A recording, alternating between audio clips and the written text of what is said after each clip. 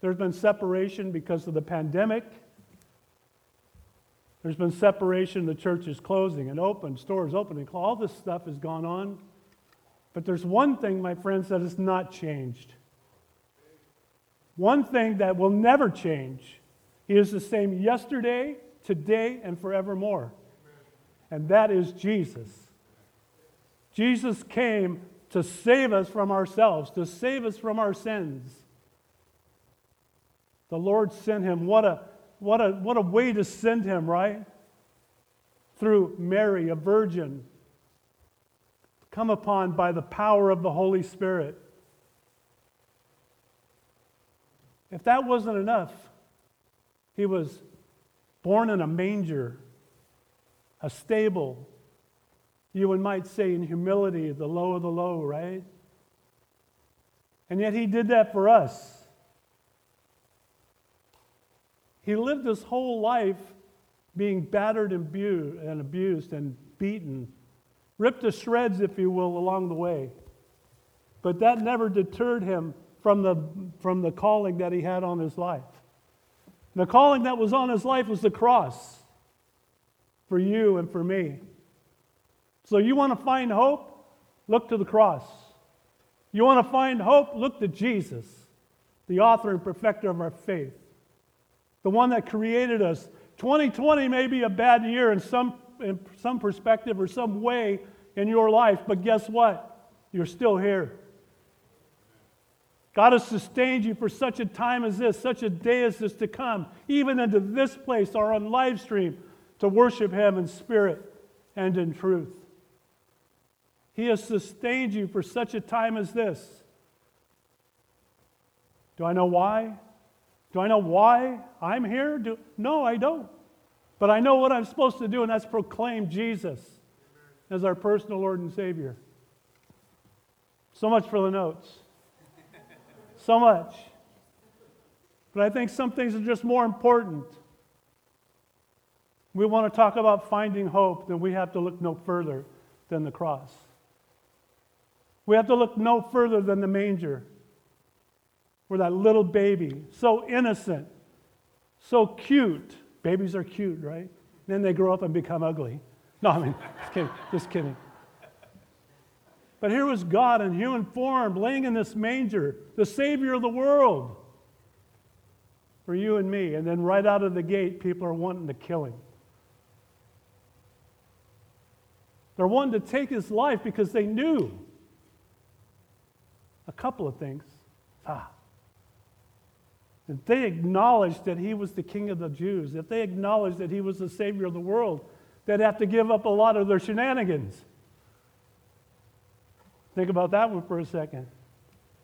You remember your BC days when you came in and go, oh man, now I got to give up this and that? Did you really give up anything? You gave up a life of death for hope. Hope in Christ, hope of eternal life, something even far greater than what this world has to offer. It didn't take long for people wanting to kill Him, but it also didn't take long for people wanting to worship Him, wanting to acknowledge Him, wanting to bring Him gifts, want to honor Him and acknowledge Him for who He was, even as a little baby lying in a manger. The shepherds, you remember, Pastor talked about the shepherds. The shepherds weren't that far away when He was born.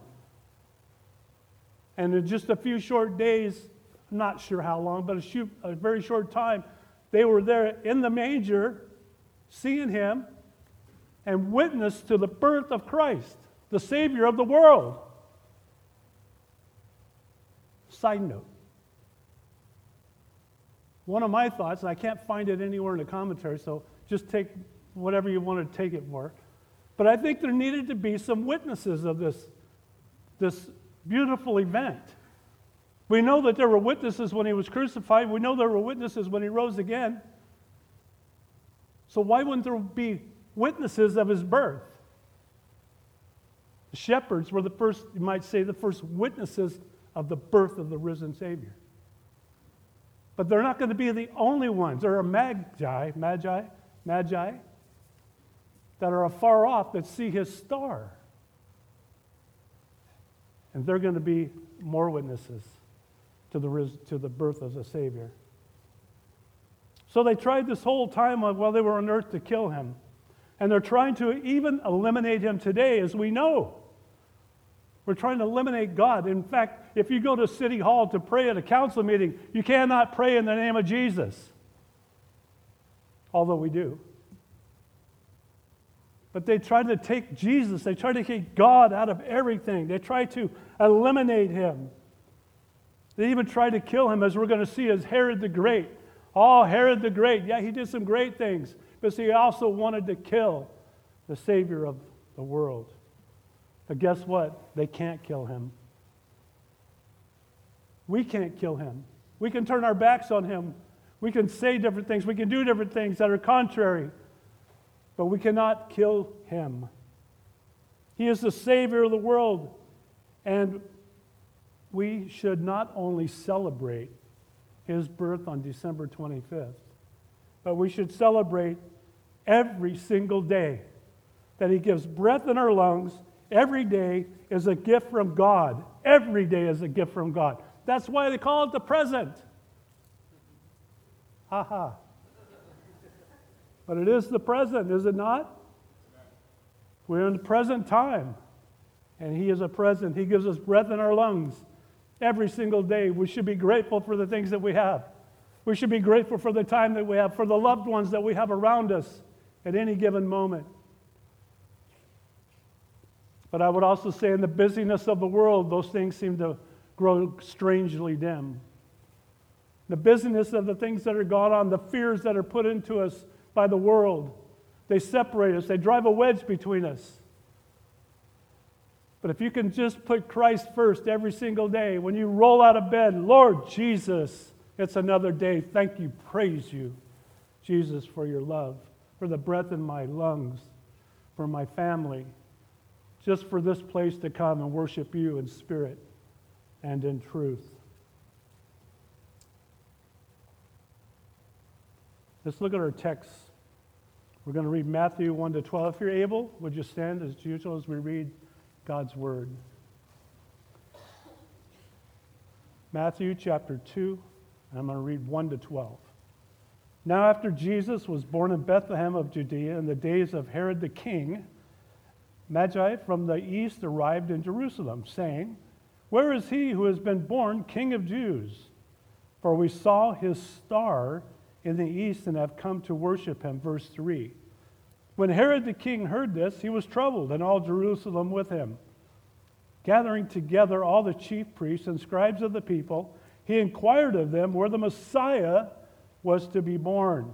Verse 5. They said to him, "In Bethlehem of Judea, for this is what has been written by the prophet." And they quote Micah 5:2 here. Verse 6. "And you, Bethlehem, land of Judah, are you no means least among the leaders of Judah? For out of you shall come forth a ruler who will shepherd my people Israel."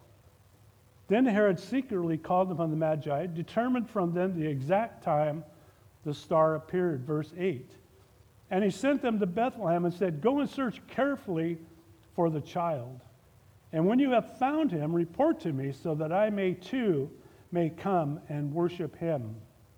After hearing the king, they went their way, and the star which had led them in the east, seen in the east, went on before him until it came and stood over the place where the child was. Verse 10.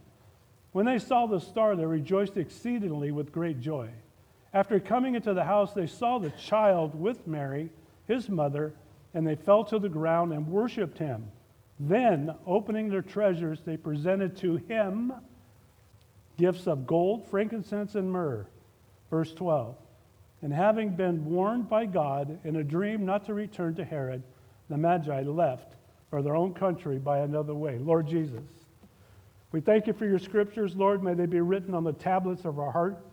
We pray, Lord, for this morning's service, Lord, for this message as it goes forth, Lord, that it would glorify you and move forward the gospel of Jesus Christ. And it's in your most precious name we pray. Amen.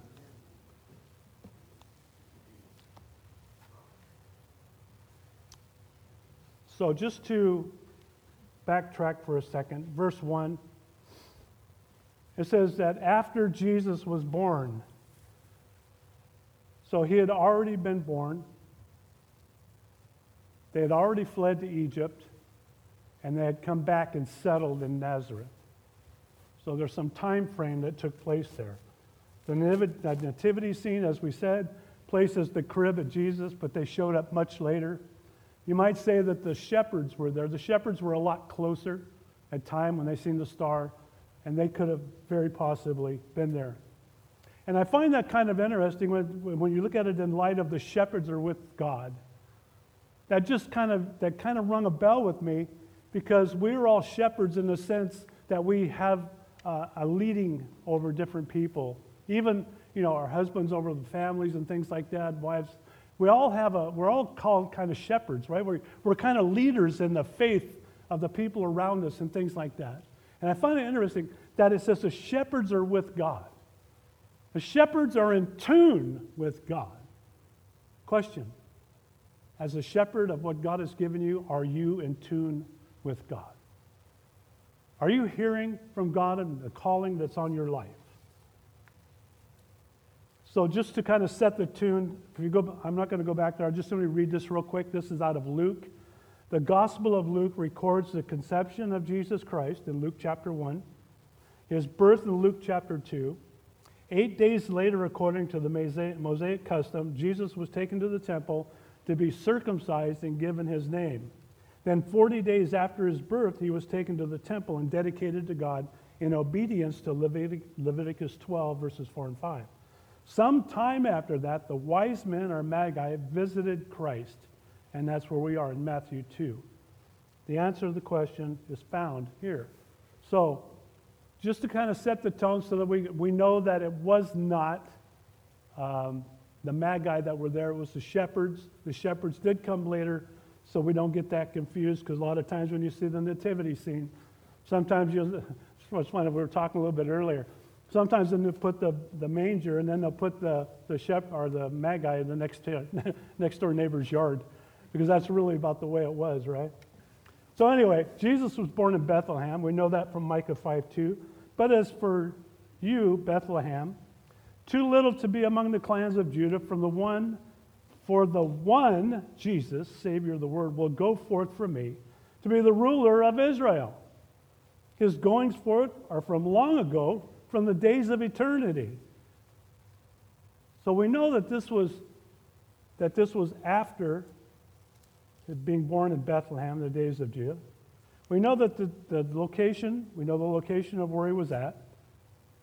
And then we also know that he lived in Nazareth, from John chapter 1, verses 45 and 46. It says, Philip found Nathanael and said to him, we have found him who Moses and the law and also the prophets wrote, Jesus of Nazareth, the son of Joseph. And then verse 46, Nathanael said to him, can anything good come out of Nazareth? So we know now again he was born in Bethlehem, fled to Egypt, and he settled in Nazareth. And again in verse 1, we go and continue to read. It says, in the days of Herod the king. Now, who in the world is this Herod the king? Well, he's not a very good person. He's not very good at all. This was Herod the Great, called the king of the Roman Senate because of his influence over Mark Antony. Herod was cruel and a crafty man who permitted no one, not even his own family, to interfere with the rule or prevent the satisfying of his evil desires. A ruthless murderer. He had his own wife and his 2 brothers slain because he suspected them of treason. He was married at least 9 times in order to fulfill his lusts and strengthen his political ties. So it's no surprise that Herod tried to kill Jesus, for Herod alone wanted the title, the King of the Jews. He wanted that title. He wanted to be known as the King of the Jews. And here, this baby was born, and this baby was already being called the King of the Jews. Here's an interesting point for you. Herod was not Jewish. He was a descendant of Esau. but he wanted this title. Sounds pretty like an egomaniac or a narcissist, would you not say? You know anybody like that? They want a title. They want to run like they own the show all the time. They have a narcissistic personality. They want the title. He wanted the king of the Jews, but he wasn't even a Jewish. He was a descendant of Esau. And you might even say this is a picture of the old struggle between Esau and Jacob that began before the boys were even born. Remember in Genesis 25, 19 to 24. It's a spiritual versus a carnal battle. It's the battle godly versus the world. Nothing new. This battle has been going on since the very beginning of time between good and evil, right and wrong. This battle, it's going on even today as we live here in this world. We're going to see some interesting perspectives as we continue here between the, I'll just term it players in this text. That may not be the right term, but it's just easy for me to, it's the players, it's the participants that are in this particular set of scriptures. First thing we're going to see is the Magi, and Magi's were Gentiles. Magi were Gentiles. And they were seeking the king. Herod was opposing the king, and the priests were going the other way or ignoring the king. There's three categories there. Maybe we ought to think about which category we might fall in. Are we like the Magi who are seeking out, who are going, and we're looking for the king? Because we want the king. We want his kingship. We want to live under his authority. Or are we more like Herod who are opposing the king? I want to do it my way. Frank said it right. I want to do it my way. Elvis sang that song. I even have it on my wall in there, in my office, the record when he sang it. Crazy. The Jewish priests were ignoring the king. You know, they were only 5 miles from him, give or take, as the crow flies, and they wouldn't take their time to go visit the King of Kings and Lord of Lords. I wonder why that could be. Why could that be? How about for us if we make that personal? Why would we not want to go visit the king? Maybe because I'd have to realize that I'm not as good as I think I am. Maybe I would have to realize that I would have to change some things in my life. What's interesting about the priests is they knew the scriptures. They knew Micah 5:2. They knew it very well. But they chose not to walk in it. They chose not to enforce it. They chose not to relay it. They knew the scriptures. How many people do you know that know the scriptures, but they don't walk in them? And I think sometimes we have to do a little, man, I'm spitting all over the place. Good thing you're not in the front row. You're safe at home.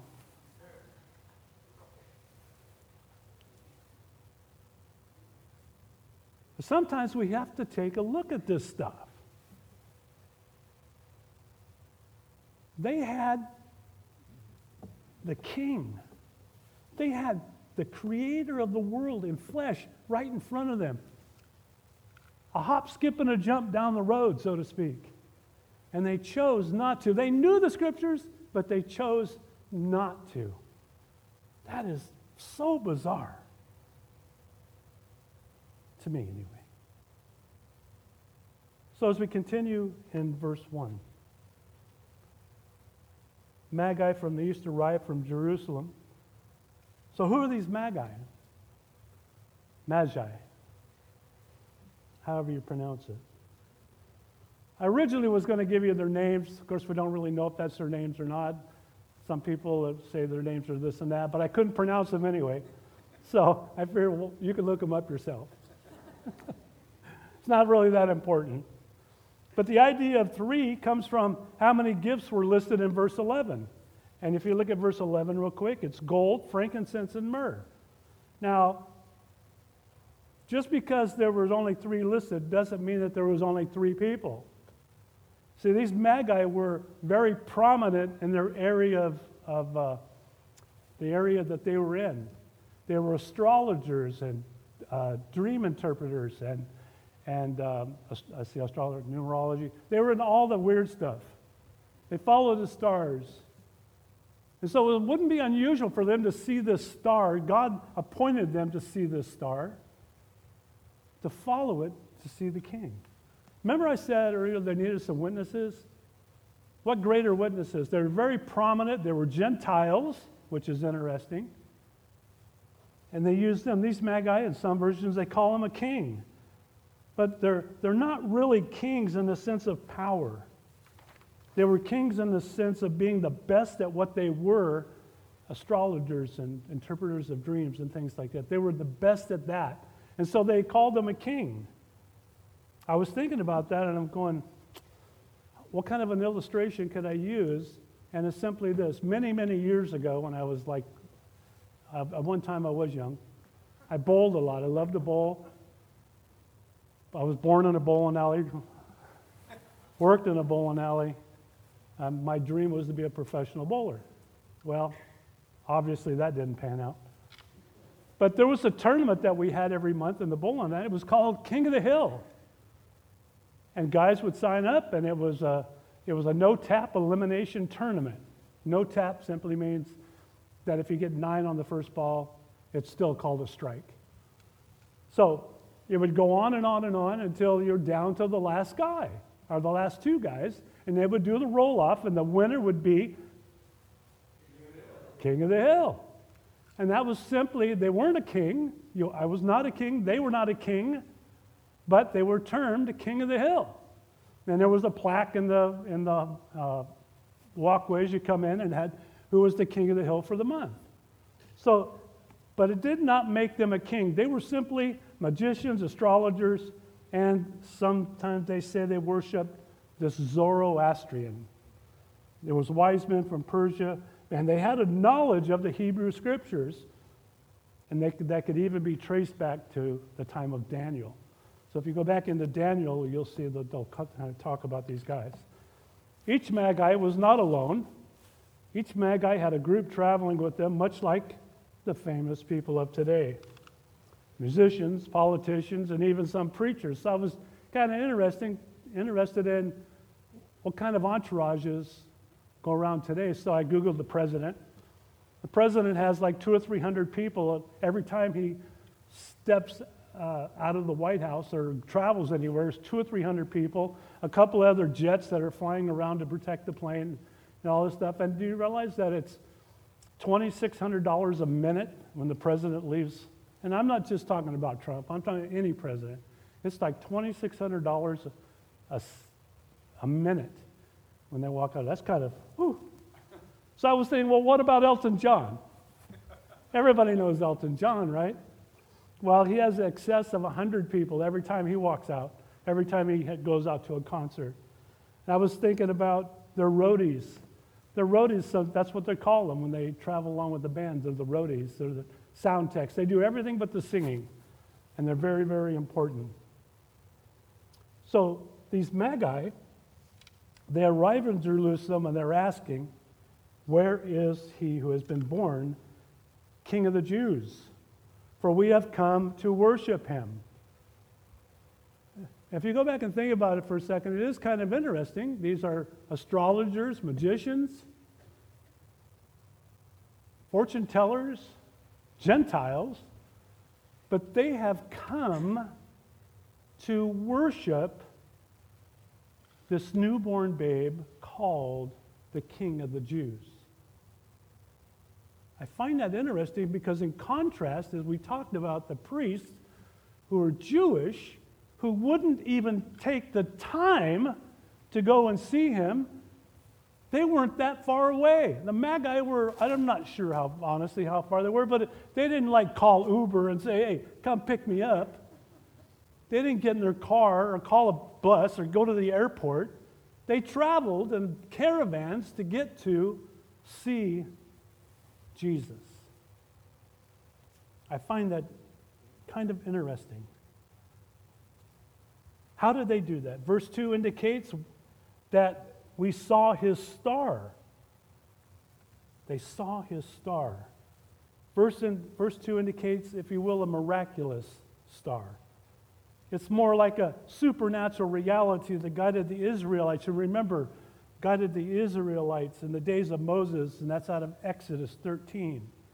The Lord was going before them in a pillar of cloud by day and to lead them on the way, and a pillar of fire by night to give them light, that they may travel by day and night. If God wanted the Magi to be there, he would provide a way for them to get there. He would provide a light supernaturally or any way that he wants to get them there in the appointed time. Thought. If God wants you to do something and we go, oh my gosh, it's so far away. It's so hard to do. How can I do that? If God wants you to do that, he will make a way. Supernaturally or not, he will provide you the tools and the way to do what you're supposed to do. When God wants to direct you, he will make a way. Amen, church? Amen. Can't hear you. Amen. Maybe the Magi, again, were to be witnesses to the world. They were Gentiles. They were followers. They knew the Scriptures. And they also were obedient to what they were supposed to do. Look at verse 3 with me. Verse 3. When Herod the king heard this, he was troubled, and all of Jerusalem with him. Troubled? I think he was more like infuriated. I think he was also very, very worried. See, I think even he knew that there was one coming. There was one coming that was going to be the real King of the Jews. Remember, he wanted that. He was troubled in all of Jerusalem. Now, why all of Jerusalem? Well, because their entourage was so big that it probably, just a thought, is that it probably caused chaos in this little town. The town wasn't that big to begin with. And so you figure you got 3 at least, and their entourage could be anywhere from, who knows, 100 to 1,000. Don't know how many people. But it must have been a lot of people traveling that far, carrying all the supplies and everything that they needed.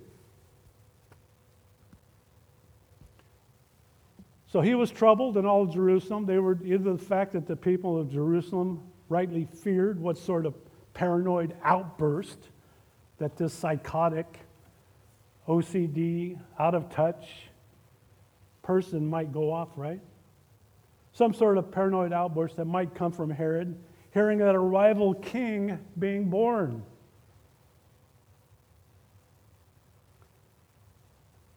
Spurgeon says this: this trouble is again testimony of the greatness of Jesus. Even as a young child, Jesus of Nazareth is so potent a factor in the mind that no sooner is he there in his utmost weakness as a baby, he begins to reign. Before he mounts the throne, friends bring him presents, and his enemies compass his death. Right out of the gate, the Magi are taking presents to him. People are recognizing him as the King of the Jews, the Savior of the world. And that upsets Herod. So in his narcissistic life and the things that were rolling around between his head, he had things that he had to do. At least he felt like he had to do. So what does he do? Calls the chiefs. Let's read on. When Herod the king heard this, he was troubled, all of Jerusalem. Verse 4, gathering together chief priests and scribes of the people, he inquired of them where the Messiah was to be born. So he gathers together the chief priests, who would include the ones that held office, And actually, Herod changed the high priest often because he was largely a political appointment, which simply meant if you didn't do it my way, I'd just get rid of you. One way or the other. Follow my ways or get replaced. He had a control issue. Now, we talked about the scribes. The scribes were teachers of the law. Their jobs were more teaching than copying out the Old Testament manuscripts, at least in this particular time. And they were all good at quoting Micah 5:2. And remember, we've talked about this already. But when it came to them, they seemed personally uninterested in meeting the Messiah for themselves. Verse 7. Or, I'm sorry.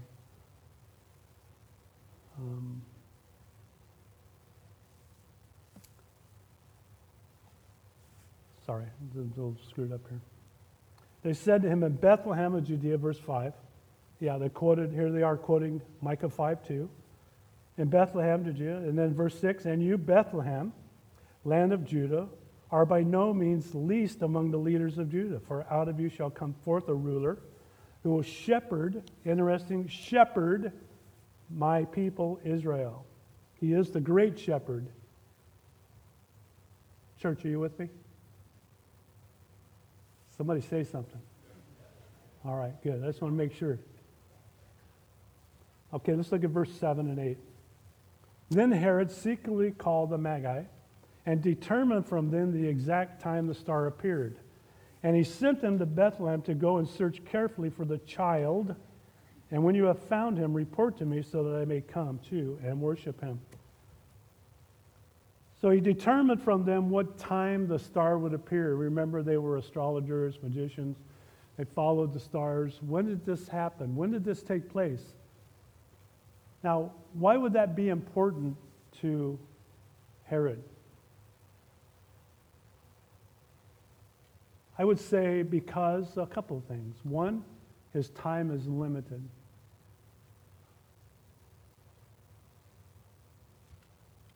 The true King of the Jews has now come on the scene.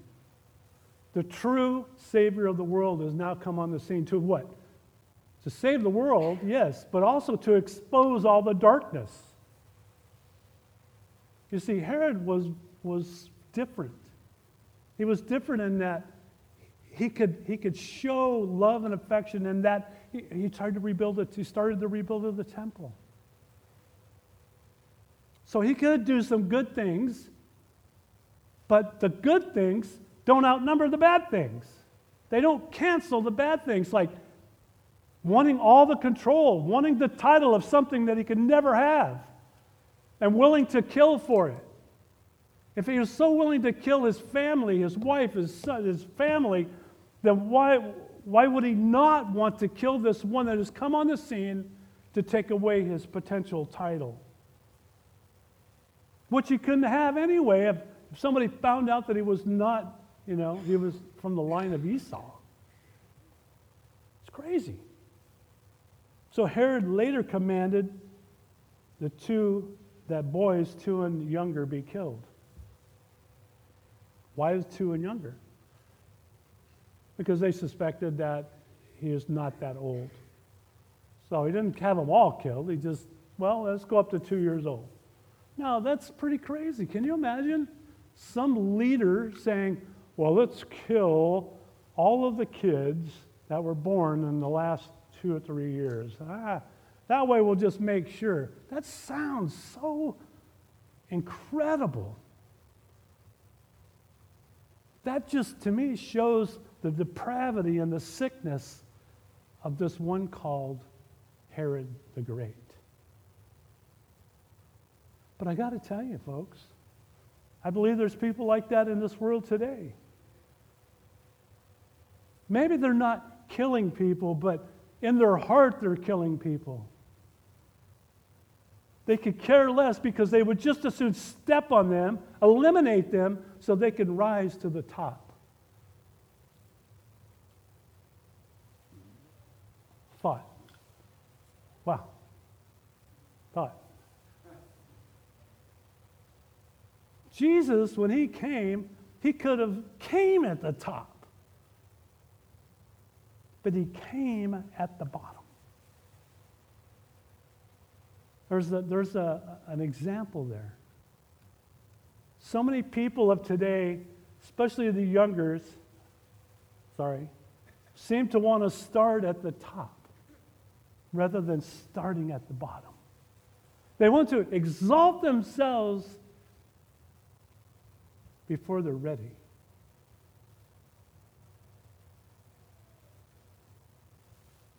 Does that sound familiar?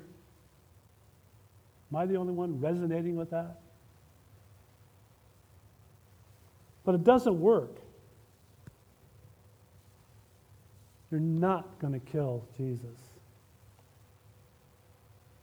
You are not going to destroy something that God has set in motion. You're not even going to deter it. Because when there doesn't seem to be a way, He will make a way.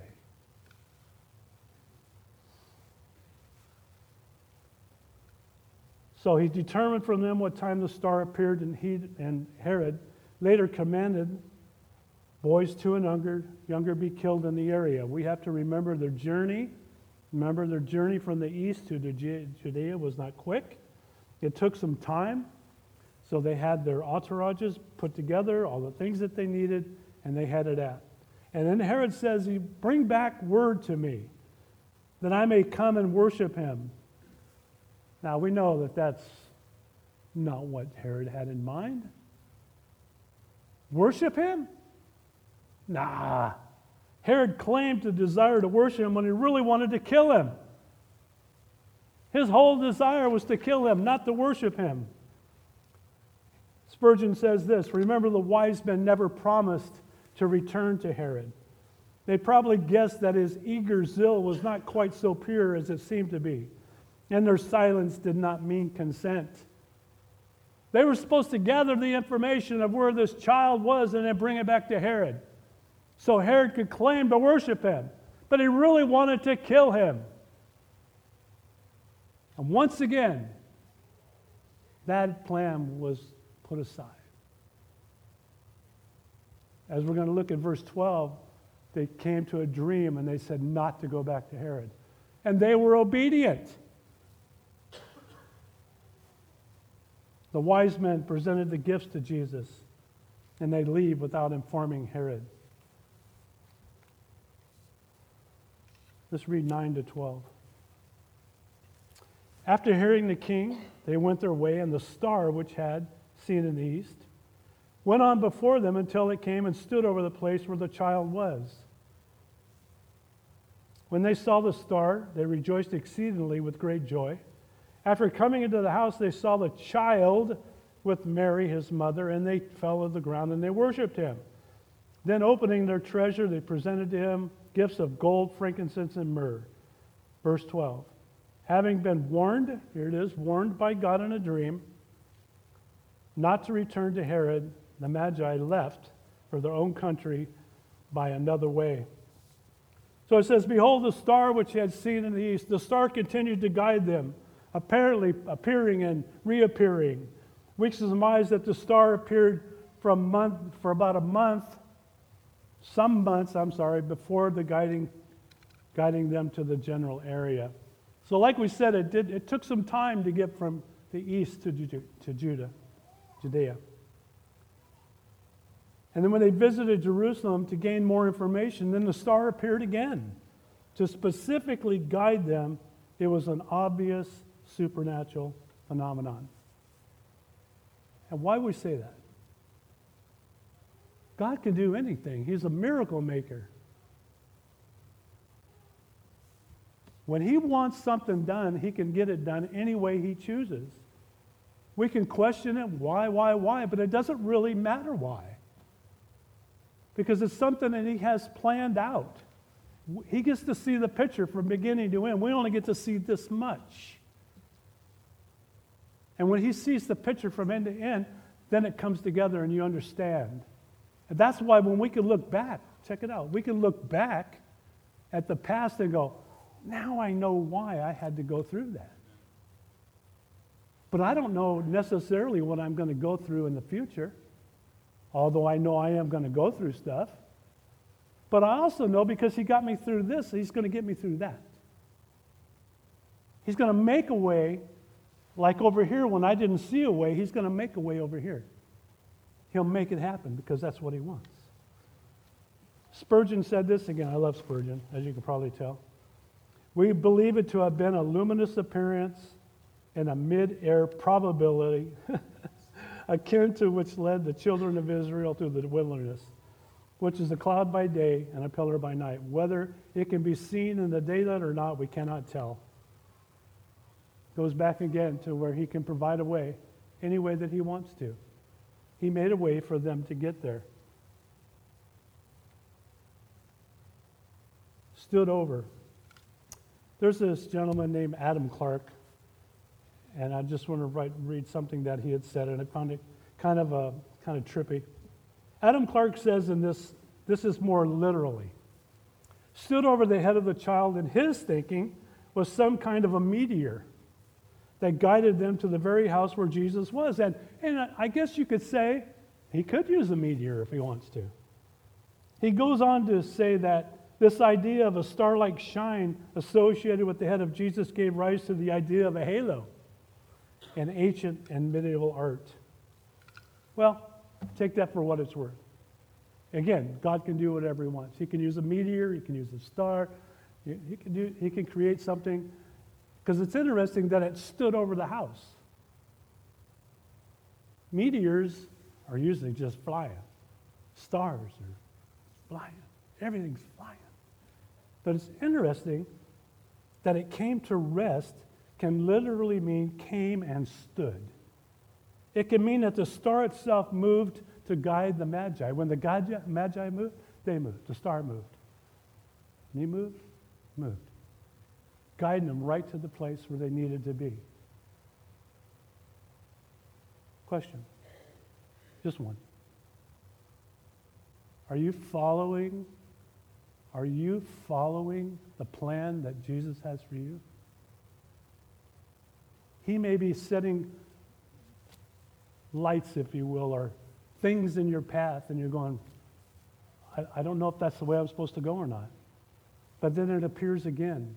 And it appears again, and you go, maybe he's just trying to get your attention. He has a plan for you. He has a plan for each and every one of us.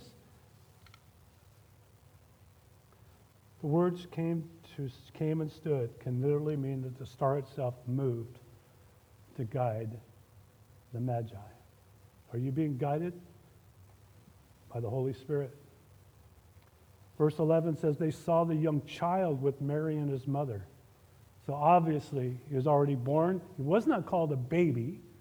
That's what they call him, baby. They called him a young child.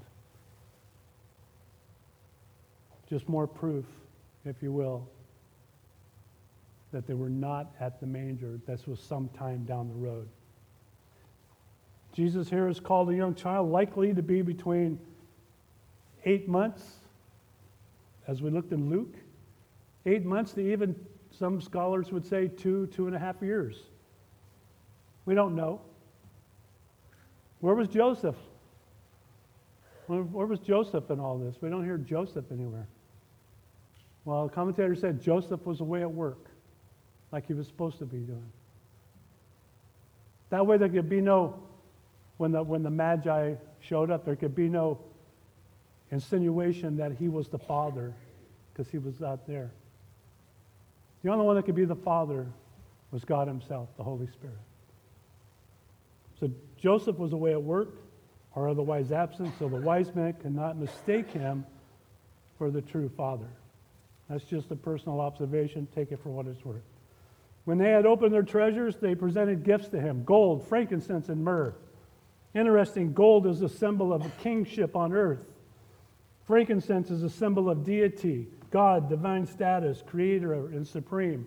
Myrrh is a symbol of suffering and even death, of the anointing oil. It was common, especially in the East, that one would never appear before royalty.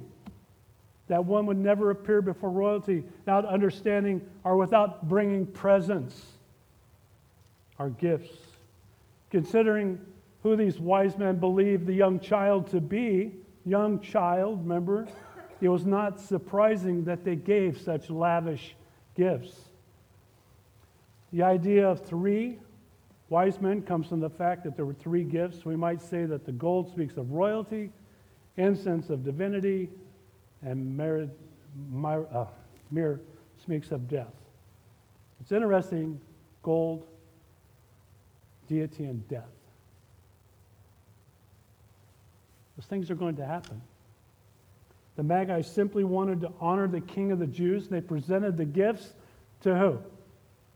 Not Mary, not Joseph. They gave the gifts to him, to Jesus, not to Joseph.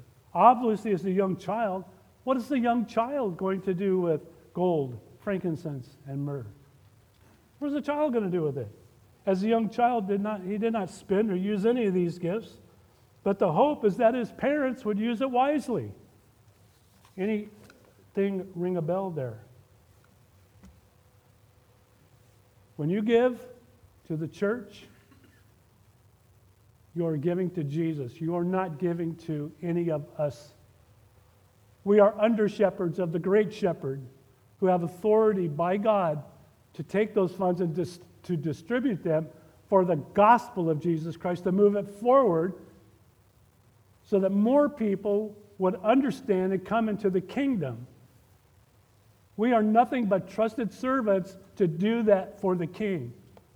As we hope, and they hoped, that Mary and Joseph would use those funds, or use those things to help. I want to look at a couple of things real quick. Let's look at the different responses to Jesus, and then we'll close it out. Looks like I'm almost out of time. I want to look at the different responses. One may say that all people respond in one of these ways, and I want you to do a little thinking about this little self-examination. Herod displayed an open hatred and hostility towards Jesus. That's undeniable. Scripture tells us that. The chief priests and the scribes were indifferent toward Jesus, all the while retaining their religious respectability. On the outside, they were all, yeah, but on the inside, they wouldn't even go the 5 miles to see the king. The wise men, they sought Jesus out and worshiped him, even with great cost.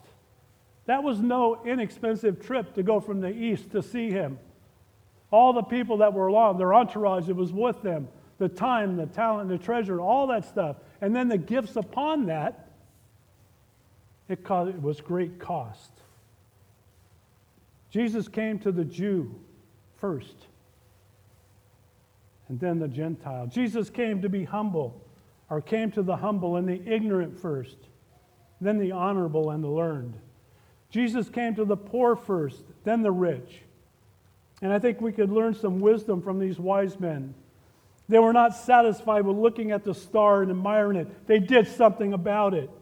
They followed the star. They set out and they followed the star all the way to the very end. They persevered in their search and following the star. They didn't give up along the way. They weren't discouraged by the search, by the clergy and the doubtful religious leaders around them. They kept pressing in. They kept pressing forward. When they arrived at the destination the star led them to, they didn't just arrive, they went in. They went in to see. When they entered, they worshiped. That they sensed an urgency to worship him now and not wait till later. When they worshiped, it was to give something, not an empty-handed adoration.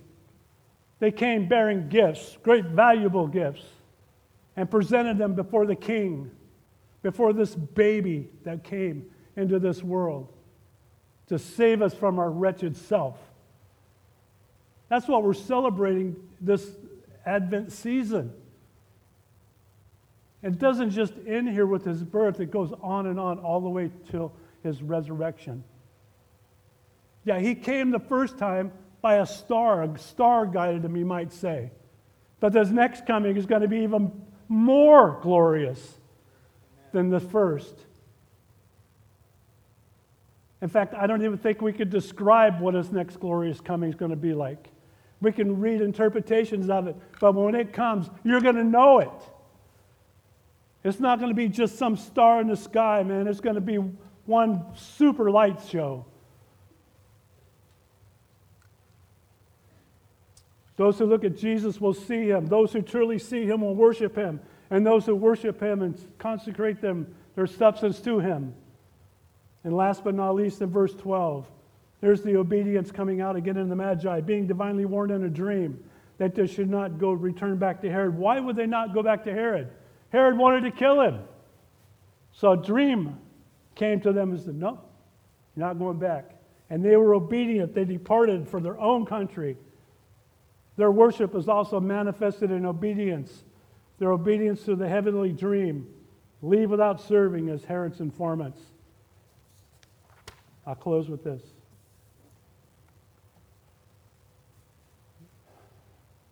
I'm just going to read it to you. So, the wise men or kings that visited Jesus on the glorious day teach us some wonderful things about following Jesus. They teach us that when in the presence of the king, they recognize and honor him by their adoration and affection. They worship in spirit and truth, understanding that they are in the presence of the King of Kings and the Lord of Lords, and as such honor him in that way. Gold, frankincense, and myrrh is not what the Lord desires today. He desires you, all of me. Are you holding back the best that you have to offer? Have you surrendered everything over, and are you still holding back even just a little? The Bible says in 2 Corinthians 6:2, behold, now is the acceptable time. Behold, now is the day of salvation. What a great way to start the new year. New hopes, new dreams, a new perspective on this life that was given to us on the morning when the Son of God stepped into humanity, born to die for the sins of man. My friends, it's a new year dawning. It's a new time coming. In fact, our blessings are new every morning. This morning, our blessings are new. And the question goes back to, what are you going to do with it? What are you going to do with the blessings that this Savior gave us? Are you going to continue to live the way that we have been living? I don't know if you're all saved. I know a lot of you are. I can't see your heart. Nobody can see your heart but you and the Lord. So I'm going to close with this. Second closing. If you don't know Jesus, today's the day of salvation. You can start this year up fresh and anew. You can invite him in and say, Lord, take my life. Take everything. Cleanse me from the inside. Make me new. I want to be a new creation. The old things have passed away. And Lord, make all things new. God, I recognize you as my Savior, my Lord, my God. Please come into my life. If you think that way, if you've made that prayer, there's going to be prayer counselors down here for you this morning. Maybe you've just fallen away for a short time. Maybe you just gone wayward for a minute. It's time to come back to your first love. Today is the day to come back.